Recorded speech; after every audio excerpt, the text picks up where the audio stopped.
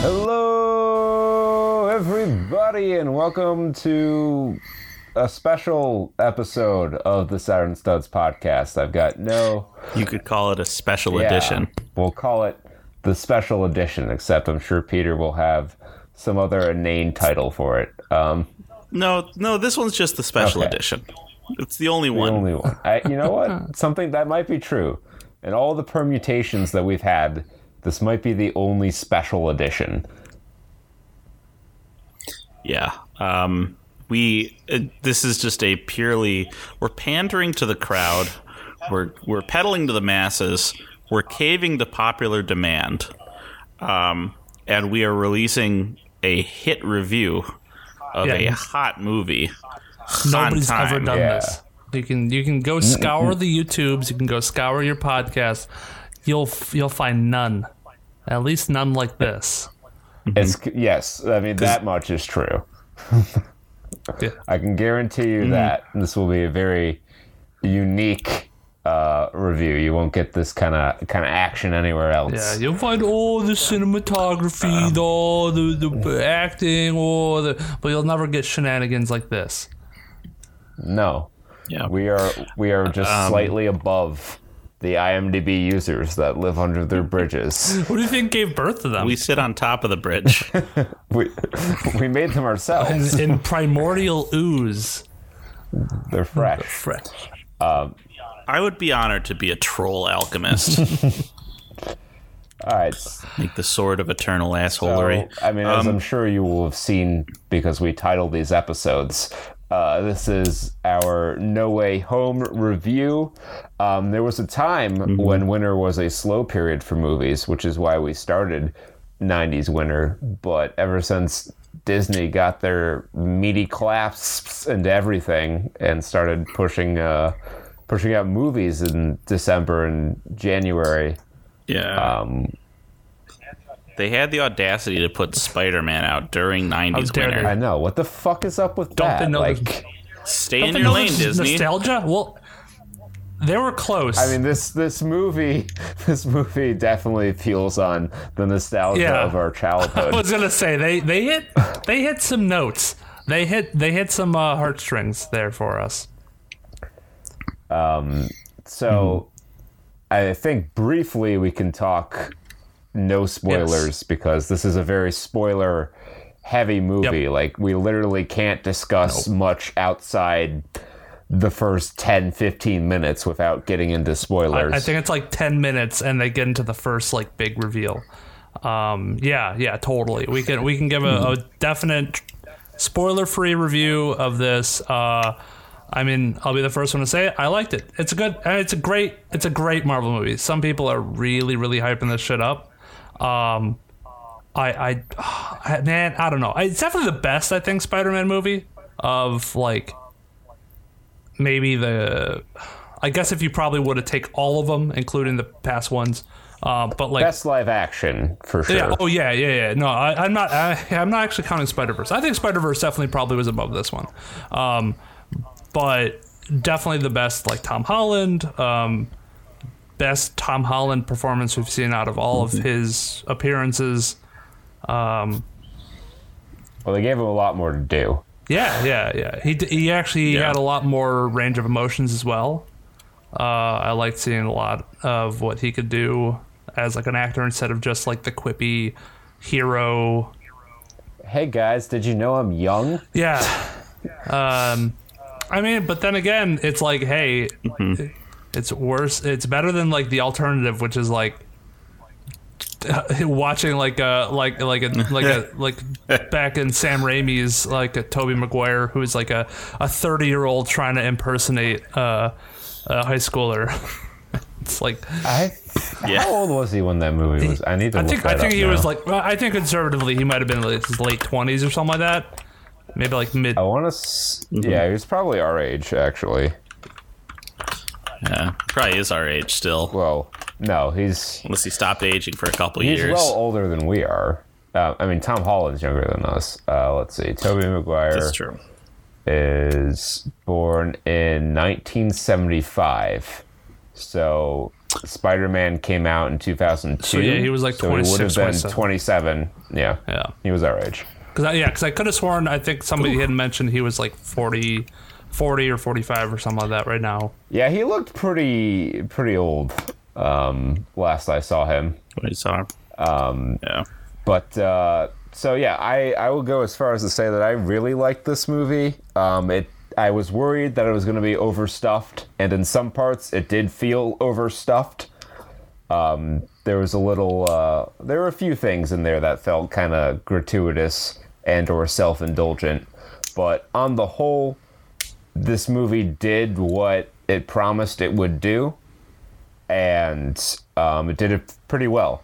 I think it leaves the door open for a lot of options in the future. We'll get into that later for like spoilers, but yeah. So, I think as a movie-going experience, apart from people clapping over important lines of dialogue, it felt like an event movie in a way that no movie has felt like an event movie since Endgame, which I guess makes sense given the scape of cinema. Spider-Man does numbers.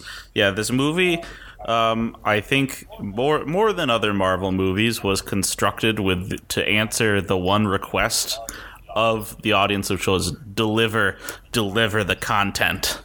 And they delivered the content with prejudice. This is at the same time, I think, the most picture perfectly constructed fan pleaser of a movie that I've seen so far, and it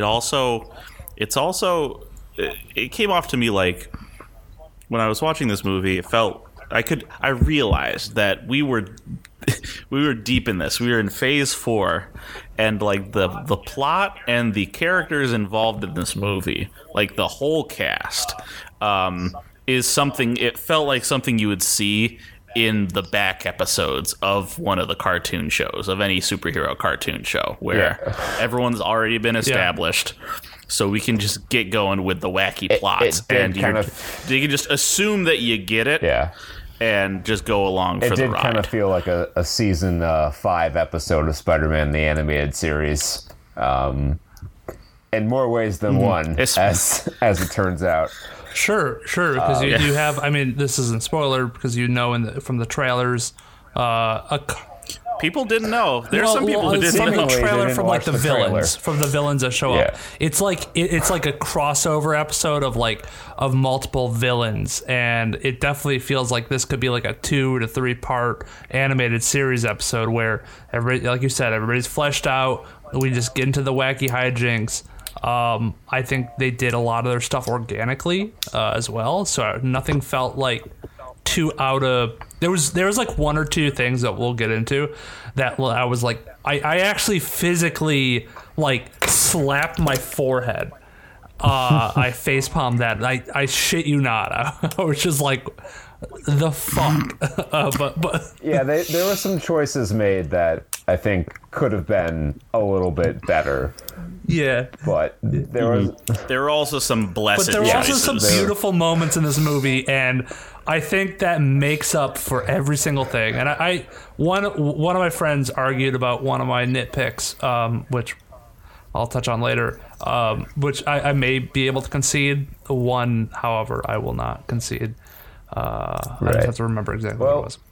I guess that kind of puts a bow on this. We all heartily recommend this. If you had any interest in seeing this movie, go see it. You won't walk away disappointed unless you have really specific expectations that were kind of... The crowds have dissipated by this point, so if you're a fan, you've already seen this 3 times, I'm sure. It's just one of those movies. Yep. So go watch it, and you'll have a regular theater viewing experience that you can enjoy this holiday season, Spider-Man Day. Yes, so all you Jewish folks who don't like the crowds, This is the one to see on Christmas Day. All right, well, I guess that kind of... Spider brisket. This kind of leads us into our spoiler talk, which I don't even know where to begin with this, because it's a lot. All right, well, then I'll start with a hot take I thought up 5 seconds ago. Okay, hit it. Is this the Iron Man 3 of Spider-Man in terms of the tone of the movie, or the theming of the movie? Yeah, I guess, yeah, in terms of like tone and like how much loss there is, yeah. I feel like this is... Maybe darker, though? I would say this is the first Spider-Man movie in the Marvel Spider-Man trilogy. The other two felt like Marvel movies. You know, Spider-Man's kind of, you know, he's got his trials, he's got his tribulations, he has to deal with things, but it's always small scope. It was very much the friendly neighborhood Spider-Man, and he hadn't... it sounds kind of shitty to say it like this, but he hadn't suffered enough to really feel like Spider-Man. Yeah. As we've learned, that's a key element. And this movie corrected that in a major way that, quite frankly, I was not expecting. Yeah, they really they said we need to make Peter really, really upset with his life, and just totally destroy it. And like, we're gonna make him grow up. Like past Spider-Mans have tried to do that, and like they've like half touched upon it. I mean, you had Uncle Ben dying in the both other two, and then you had, you know, the Gwen Stacy that we never really saw like a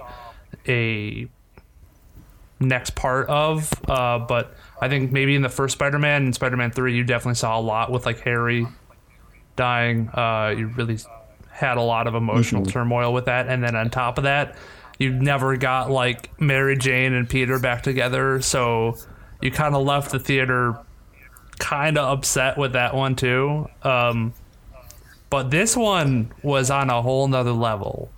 You had everything thrown at you in one movie, and they did it well. Like, it wasn't like just bummer after bummer.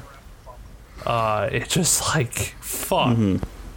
I mean, especially at the end, Yes, which we'll get to the end. That cathartic moment, which I think was maybe the happiest moment for the people in that theater. They fucking erupted. So this movie takes place directly after the events of the second Spider-Man, Homecoming, right? Much like the Spider-Man cartoon, where a given episode would be part of whatever like large arc. Yeah. So they actually recreated that scene. They found people, like they made sure like background people actually had the same clothes, so they really recreated it. I feel like they probably shot it at the same time. No, they apparently the background actors are different, and they did a really, even like apparently the Mysterio cut, like they had to recut that or something like that because it was a different director.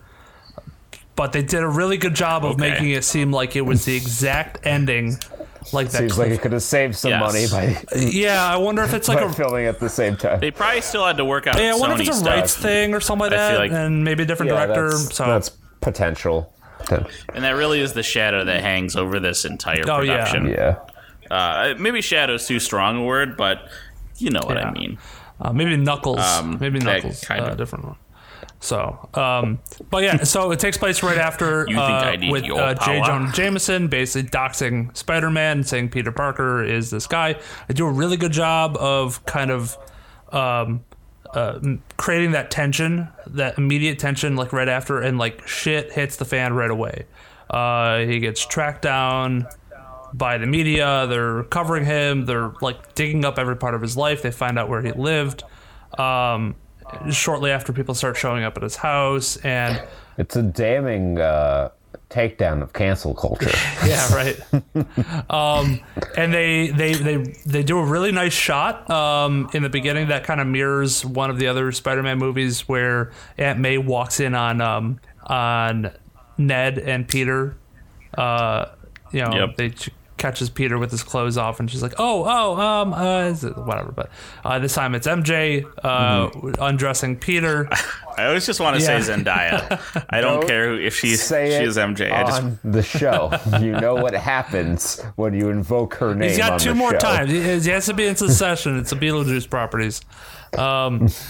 So we see that Happy is getting broken up with by Aunt May. So sad. He's crying, but he is still wants to be in her life a little bit. And then shortly after that, they do a bit of a time jump where the Department of Damage Control or some of that, I think that's what it's called. Yeah, which they finally... is this the first instance of this group? No, they seized the assets, or attempted to seize the assets that Vulture was cleaning up in Homecoming. Vulture, it was tied into Vulture's story. So the Department of Damage Control is taking in Peter and all of the cohorts, including Happy and Aunt May. They bring in all of his friends as well, just trying to figure out accomplices. We get the first kind of like what the fuck moment, which is, and we know this, but Peter doesn't know this, is that they say Nick Fury's been off world for about a year, which means the Nick Fury that Peter Parker was literally just talking to was not Nick Fury, and we know that because we know he's a Skrull. It was the end credit scene of... so we'll see how much that actually ties into like the secret, was it Secret Wars or Invasion of the Skrulls or whatever? Yeah, Secret Wars. Because I think the Department of Damage Control is definitely gonna play a pretty big part with that as well. But they do police stuff to all his civilian and they interrogate the shit out of him, innocent friends, and then they don't waste any time.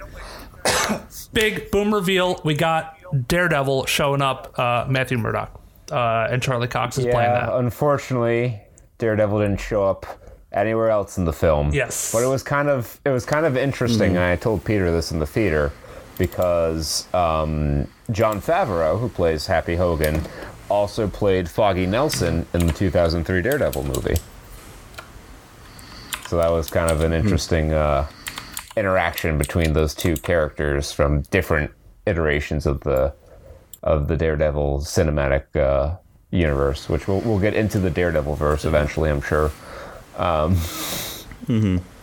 But that was a big one. That was the kind of tenor of a lot of these, was just like, hey, we acknowledge this. Well, that was very unexpected. That's kind of been tied up in legal hell for a long time. Ironically, very ironically. And I've made no secret about how much I loved Daredevil as a show, so it's nice to see him back there. And I've heard that he will be back in some capacity in future Marvel movies, which is nice. But yeah, so that kind of kicks off the events where, well, actually, they get a lot of rejection letters from colleges because of, the negative publicity. So that prompts Peter to go to Doctor Strange to cast a spell to undo all this. And you kind of figure out like how exactly Peter was affecting the spell. Like he was actively a part of it, and I think the spell was reacting to him say certain things. Because it was... He fucked around. Yeah, and the spell found out. He changed it a couple times, and Doctor Strange kept on how to make different reiterations of it. And this... Yeah, he goes see Doctor Strange. We should say that, which is part of why I said this felt like a late season comic thing, because, I remember when Doctor Strange, we were there when Doctor Strange first went on the screen, and it was a whole fucking thing. They had to figure out how they're going to slot magic into this Marvel shit, and now they're just like, so Peter sees Doctor Strange to change the universe so that they never remembered him, and you're like, okay, yeah, I feel like I saw this in episode, in issue number 57 of Forgetful Spider-Man. Whatever comic that was. Doctor Strange helps him out, and he tells him about a forgetting spell, which Wong warns him about. about tampering or with the realms that they don't know. The only notable thing comes a little bit later when they do find out that like multiverse beings are getting into their world. Doctor Strange says this shouldn't be possible. I'm trying to like pick apart different stuff with like the sacred timeline and like the multiverse aspects of it. So I'm thinking he's like, if he knows that there's only one timeline, there's no other multiverses. He knows that there can be multiverses, but for some whatever reason, the sacred timeline is one stream, one universe. It never splits. Right. For the convenience of plot. Yeah, and then at this point, around the time that he does the spell, the events of Loki has taken place, and that creates the divergence of the sacred timeline. And creates the multiverse, which until now has been not really been like affecting things, but now it has. Right. They're finally ready to write that shit into the plot. The key thing was, and this is where one of the plot holes, I guess, kind of comes up, is Peter Parker says, I just want everybody who had known me to be Spider-Man before like these events to continue remembering that, and that is what draws it in from other multiverses, is that anybody who knew Spider-Man was Peter Parker gets to come to this universe, which obviously brings in, you know, we'll get to it later, but it gets in. I mean, we're in spoilers. It brings in Riley run through the plot. It brings in here. Toby, Andrew, Doc Ock first. Your Lizard, who did know. It brought in Green Goblin, Norman Osborn. We have to assume also there was maybe an MJ or a Gwen Stacy walking around New York City. It's possible. It's interesting though, because she just spawns in midair and just falls. Gwen Stacy maybe, because everyone who was pulled in by the initial spell was dead in their respective universe. Not Sandman. I think he dies in the movie. I don't think he does. It's been a minute since I've seen Spider-Man 3, I saw the clip I'm pretty sure. of when he like goes away. Doesn't New Green Goblin like glass him? That's what I remember. Does because he's got his wrist throws like fucking Boba Fett. He's like, I'm the new Green Goblin. I thought he survived that or some of that, but we go back and check. I don't know. It has been a minute. Who knows? So Doc Ock. I would have preferred if they had pulled in Andrew and Toby in the initial spell. I think the way they kind of bring them in, well, it made for a bigger introduction, I guess. It was kind of like, I don't know, it felt like it was very much plot convenience to do it the way they did it. I wouldn't even say plot convenience. I say this is part of what I'm talking about when they say they had the most picture perfect fan content delivery service of any movie I've seen in a recent while, because you start out with the villains, which people know, presumably from the trailer, that the villains from the old movies will be in this, even though there are many gasps of shock when Doc Ock showed up on the scene. And when the pumpkin bomb landed on the bridge, it's like, did you fuckers not watch the trailer? Yeah, right. You're all here on premiere night. What were you doing that whole time? And then they kept the, I would say they put a they put a tablecloth over Toby and Andrew Garfield and said, who could this be? It's a mystery. Even though, so if these guys who saw the trailer still got shocked when the people in the trailer showed up in the movie, imagine their reaction when the thinly veiled hiding of two big leads from these huge money making movies would also show up in this movie about crossovers. Yeah, it was very much a who's that Pokemon level mystery. Yeah. And then people had called it for like from the trailers as well, where it was like just Peter Parker going up against Sandman, Electro, and the Lizard. It's like, well, technically it was just Peter Parker. Just one Spider-Man, and not Spider-Man. It's like, it seemed a little too odd, and Marvel has done in the past, and they did a lot for this trailer, some convenient edits in the past. So at first I didn't like this, and then I thought about it. So the thing about the Spider-Man introductions was, one, the clapping sucked. That pissed me off, and it didn't help that it was like one right after another. So it was like clapping, pause for like 2 minutes, and then another clapping when Toby showed up. But the whole Ned being able to use magic was very convenient, and I was taken aback by it, because I'm like, okay, well, I understand that, like, I guess you have to be trained to an extent, but I guess Ned is like supposed to be a wizard. And he does make a throwaway joke in the beginning where he says his Nana says there's always been magic in the family. There is also a shot about like these like old daggers that are on the wall that have some symbols to it, and apparently it is comic book accurate that Ned is able to use magic in some of the comics. I mean, it's not like Ned is integrally woven into the fabric of the comic continuity. No, I understand. That came off to me. It came off to me as Ned needs the power of magic because MJ has the power to fuck. Yeah, it seemed like it was just to give him something to do. I have a little issue. It's kind of like with the Infinity Stones in Loki. You know, it seems like bad writing to kind of diminish the work of others like that, because, you know, Doctor Strange learning the portal spell, that was a solid chunk of that movie. Like him mastering that art. Like he had to go to the Grand Wizard, and, you know, I went through a lot of Red Apple Ale watching him perfect those spells and training all the way up there. And then, you know, this guy puts on a ring and he can do it because he wants to. But, you know, that's how they chose to do it. I would have preferred them just get pulled in and maybe stagger the reveals a little bit, have one Spider-Man come in to help another in a dire moment in a fight. And that kind of gets into my problem with the second act of this movie, is that, you know, it's kind of weird. And I understand, you know, that was Aunt May's shtick, helping people. But it's kind of weird that he would take these dangerous criminals and spend so much of the movie trying to help them.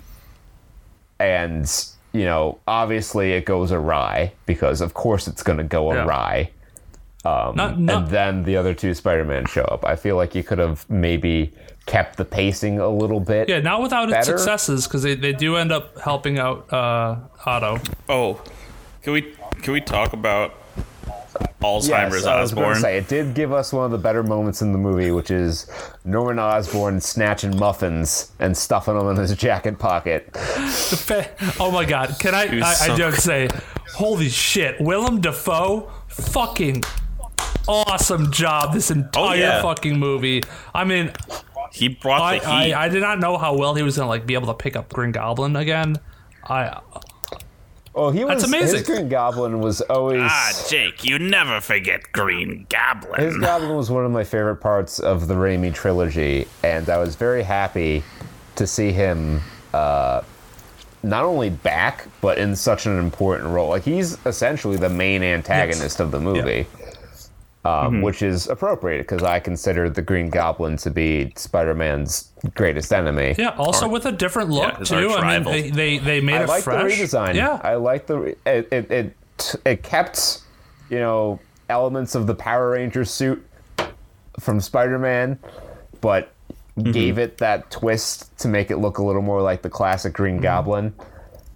Peter said that it would have looked cooler if he had like the bottom half as like an Oni mask of the Green Goblin face, and where it's just the teeth. I would tend to agree. I think that would have been cool, but I like the way it turned out.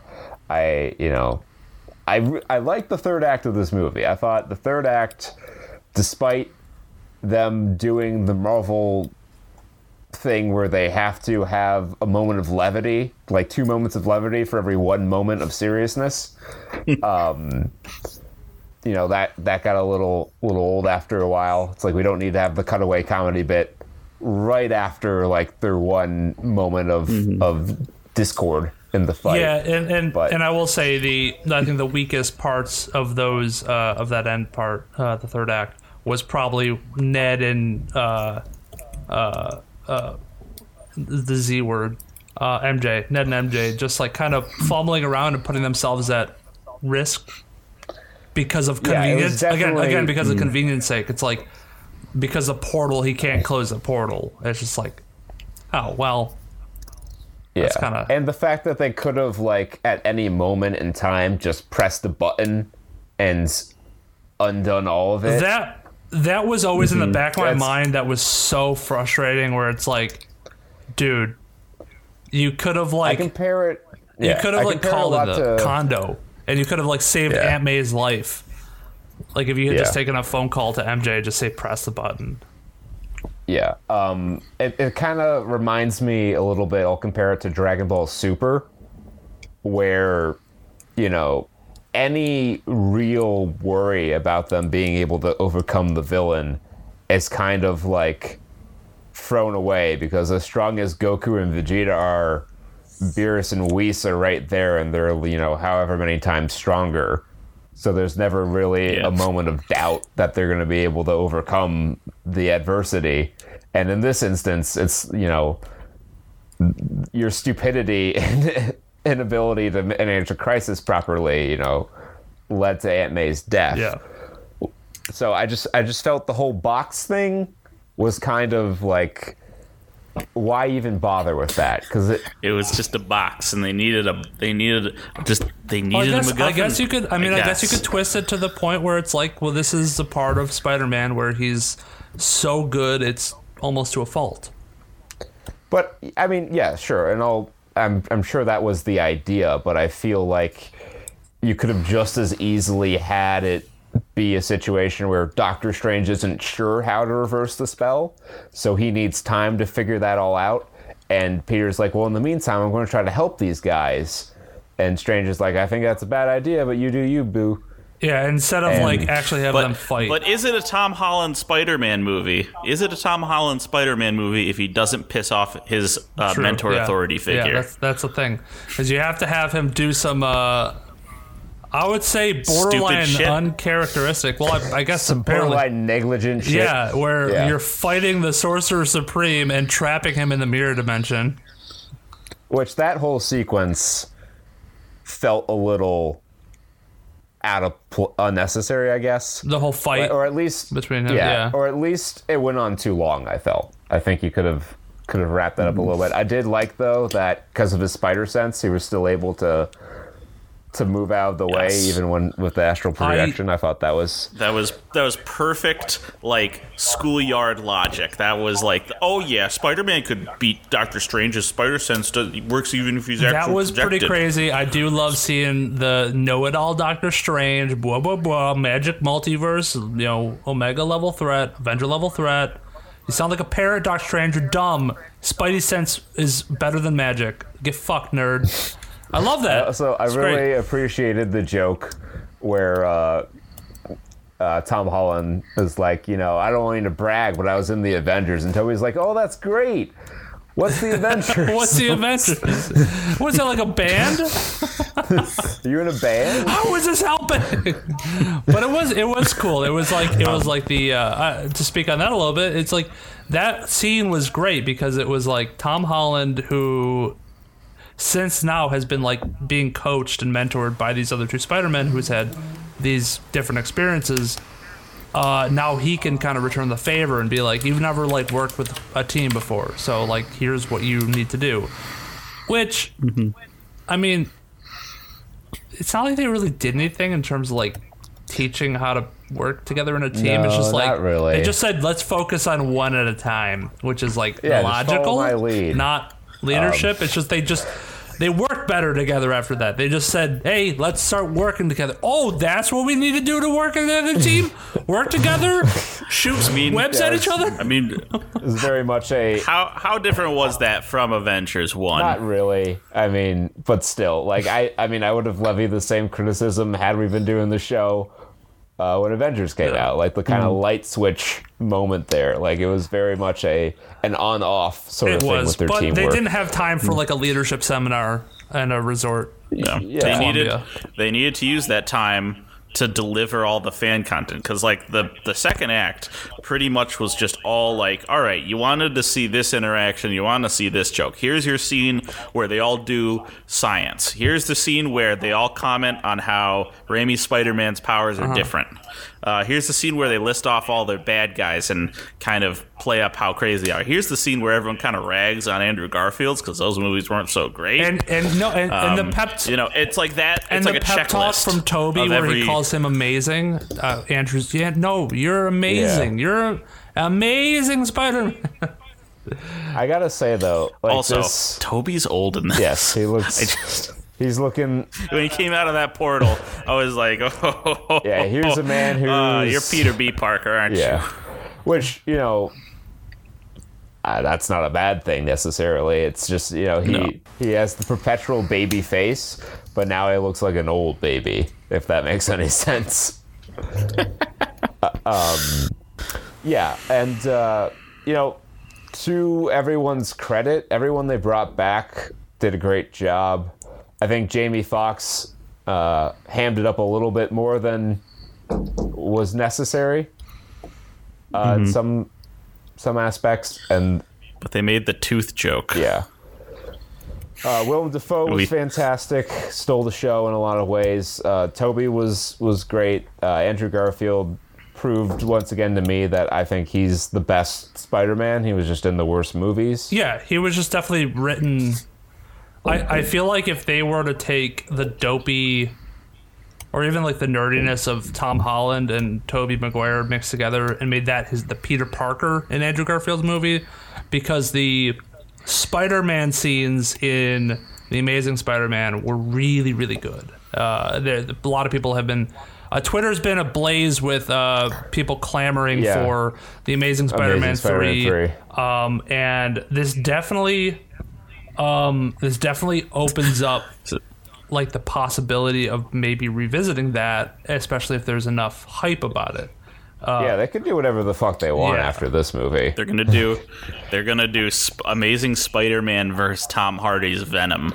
You know what? That would actually not be the worst idea. Just kind of keep those two away from the rest of it.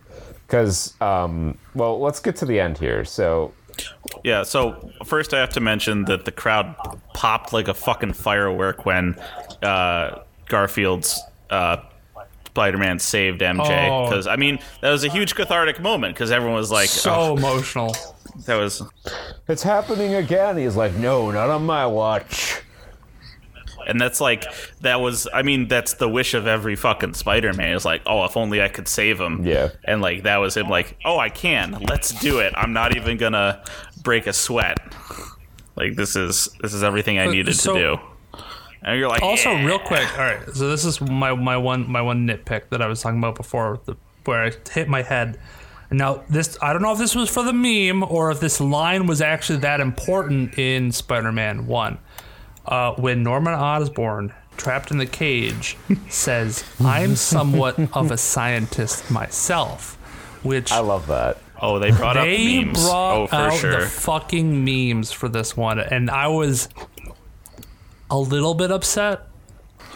As someone who had made that joke twice already, by the time he actually said the line, I was happy to see it in there. Normally, I don't like meta humor, but that was a good one. I'll give him a pass on that. Because I don't remember that being laugh. that memorable. Like, everybody had, like, their quips or lines that they've said from, like, the callbacks to the original, like, the Sam Raimi ones. Mm-hmm. Like, they happened with Otto when Toby and Otto, which, so fucking cathartic to see them meet. We're tired of your questions, boy. Yeah.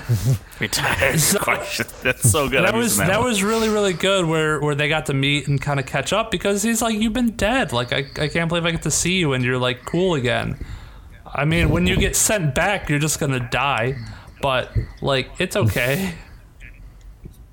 Well, are they? I mean, if they all just die... that was the whole point, I thought, was that he was going to find another way. If they all just die when they get sent back, that kind of, like, invalidates the whole movie. So, the only one that it kind of doesn't work with is Doc Ock. And that's because where he says he last had Spider-Man was when he was, like, choking him and he had his machine going. Which, if you remember from Spider-Man 2, that machine was going and it was out of control. Like, and then he had a Tobey change of Maguire heart. changed him at the end of the movie, and he's like, all right, fine, I'll sacrifice myself and destroy my machine. It's already out of control. There's like, he's going to go back and be good and be like, fuck. But Jake, he could have made something with the fabricator that could have stabilized it. I didn't see that in his paw when he got the cooling rod. Yeah, I didn't see that in his maybe rod new for it. nanotech, some Stark tech that's still on his tentacles will reverse it. Yep. You know what? I prefer to think that it's a super secret double retcon. That was why he that was his moment of having his heart changed. Oh, you know what? That'd be fucking crazy though. That's not bad, Peter. That's really bad. good. I like that, but he is gonna die though. yeah. But you know, he'll go out a hero. Yeah, exactly. Who knows? Maybe they'll retcon all of them. Sam Raimi will have a Spider-Man 4. Well, it's like the end of Back to the Future, where he's like, "Yeah, I figured what the hell." Yeah, I watched the tape and I know I was going to get shot, so I wore a bulletproof vest. So yeah, this also brings up a lot of possible different timelines that are created off of this, but I don't even want to even dip my toe. Yeah. Let's not. Let's talk about. Let's talk about Peter committing franchise suicide and just sort of. He's taken the spider exit, as it were, because he asked Peter Holland. Tom Holland. Yeah. So yeah, like he wishes that everyone forgets who he volunteers that everyone's Just going to forget forget Spider-Man. or forget him. Yeah. I think specifically, which is a secret call to the audience. Forget me. yeah. Forget all about me. In case they recast me, I was never here. And so he gets his apartment. He decides to leave Ned and MJ alone. And he sews a spider suit that looks a lot more like the other two spider suits that we saw in the movie. And it leaves it open for them to launch a new Spider-Man franchise. And then the end credits scene where you have a little bit of Venom get left behind, which that end credits scene kind of pissed me off a little bit. Yeah. First off, how did that work? Second off, you've made it seem like a really big deal that he got pulled in there, and to just have it be a joke end credit scene. Well, I guess that's fitting for the character, right? Yeah, he's a joke. He's a joke character. They had to do Venom dirty one last time. Waste the potential one more time. Yeah, I remember saying, I was like, so what was the end of like Venom supposed to be for? Like why was it just throw it away? And then right there, the mid credit was like, oh, he's still in fucking Mexico, and he just got some free drinks out of it, and he left behind some ooze, which sure, okay. I mean, why did that get left behind? Who knows? But reasons, plot convenience, have a Venom. Maybe that's how he spreads. I don't know. yeah, I mean, I guess they could have it infect Mac Gargan also, and do the Mac Gargan Venom. That is unless they describe it, unless they explain it, that's another plot hole. Because the plot hole to that one is. Oh yeah, he didn't know Venom Spider-Man. never knew that Peter Parker was Spider-Man. Unless... For all we know, there was no Spider-Man in his universe. Unless they're saying the symbiote, because there was a point where Venom was explaining like all of his knowledge to Eddie Brock or whatever. My guess is I was gonna say, like, if that symbiote can talk to other symbiotes I got it. over multiverses. So that's the only way. The little girl that the Venom symbiote possessed in the first movie to get to San Francisco was saved by an unmasked Tom Holland. Yeah. Got there. He pulled a Terry McGinnis in the season finale and was like, "It's me. I'm not a monster. I'm just a boy." That's the only kind of weird thing that kind of ended with that. And then I didn't realize that stingers are now trailers, where the post-credit scene was just the trailer for Multiverse of Madness, which we actually got today officially released. Which I would have just waited to today. I wouldn't have sat through 10 minutes of credits. I'm glad we left when we did, apparently. Oh, you didn't know that? I mean, I felt like there was going to be another end credit scene. There were two, yeah. I just wanted to know what happened with Venom. Yeah. And then after I was disappointed one final time, I got the hell out of there. Well, you can see the post-credit scene on YouTube because it is just the literal Doctor Strange trailer, which I thought was very weird. To have just a full-ass trailer and not like a here's what's coming next. Mm-hmm. It's gonna make marathoning a little more awkward. Mm-hmm. They're just gonna start throwing like YouTube sponsorships in at the end. Why not? He just starts fucking shilling for Game Fuel or whatever fucking protein drink. ExpressVPN. So yeah, that was the end to that. Also, dope end fight scene against Green Goblin. All the Green Goblin fight scenes were fucking amazing. Like, just the weight of they them. just had a fucking wrestling match in the condo, and I love that. Like, there were power bombs, there were spears. Yeah, it was dope. May have been a sharpshooter in there at one point. I wasn't entirely certain. When he's just punching Green Goblin in the face and he's just laughing back at him, I'm like, oh my god. Chills. But also, what the fuck was that condo made of? They went through that like it was balsa wood and paper mache.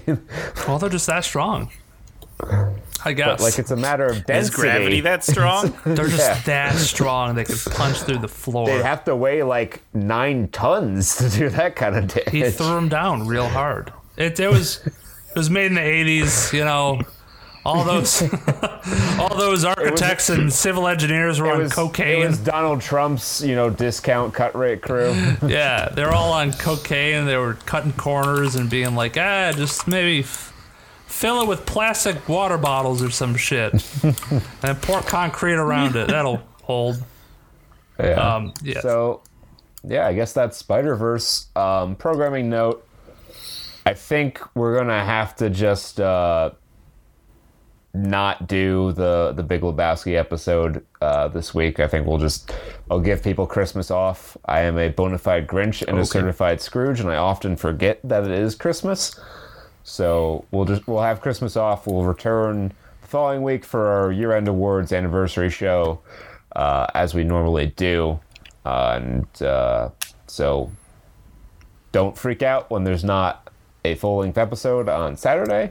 Maybe I'll push this out on Saturday. Maybe not. We'll see how quickly it takes me to edit this. But I guess until next time, be well, stay safe, and party like it's 1995. Bye-bye. Peace.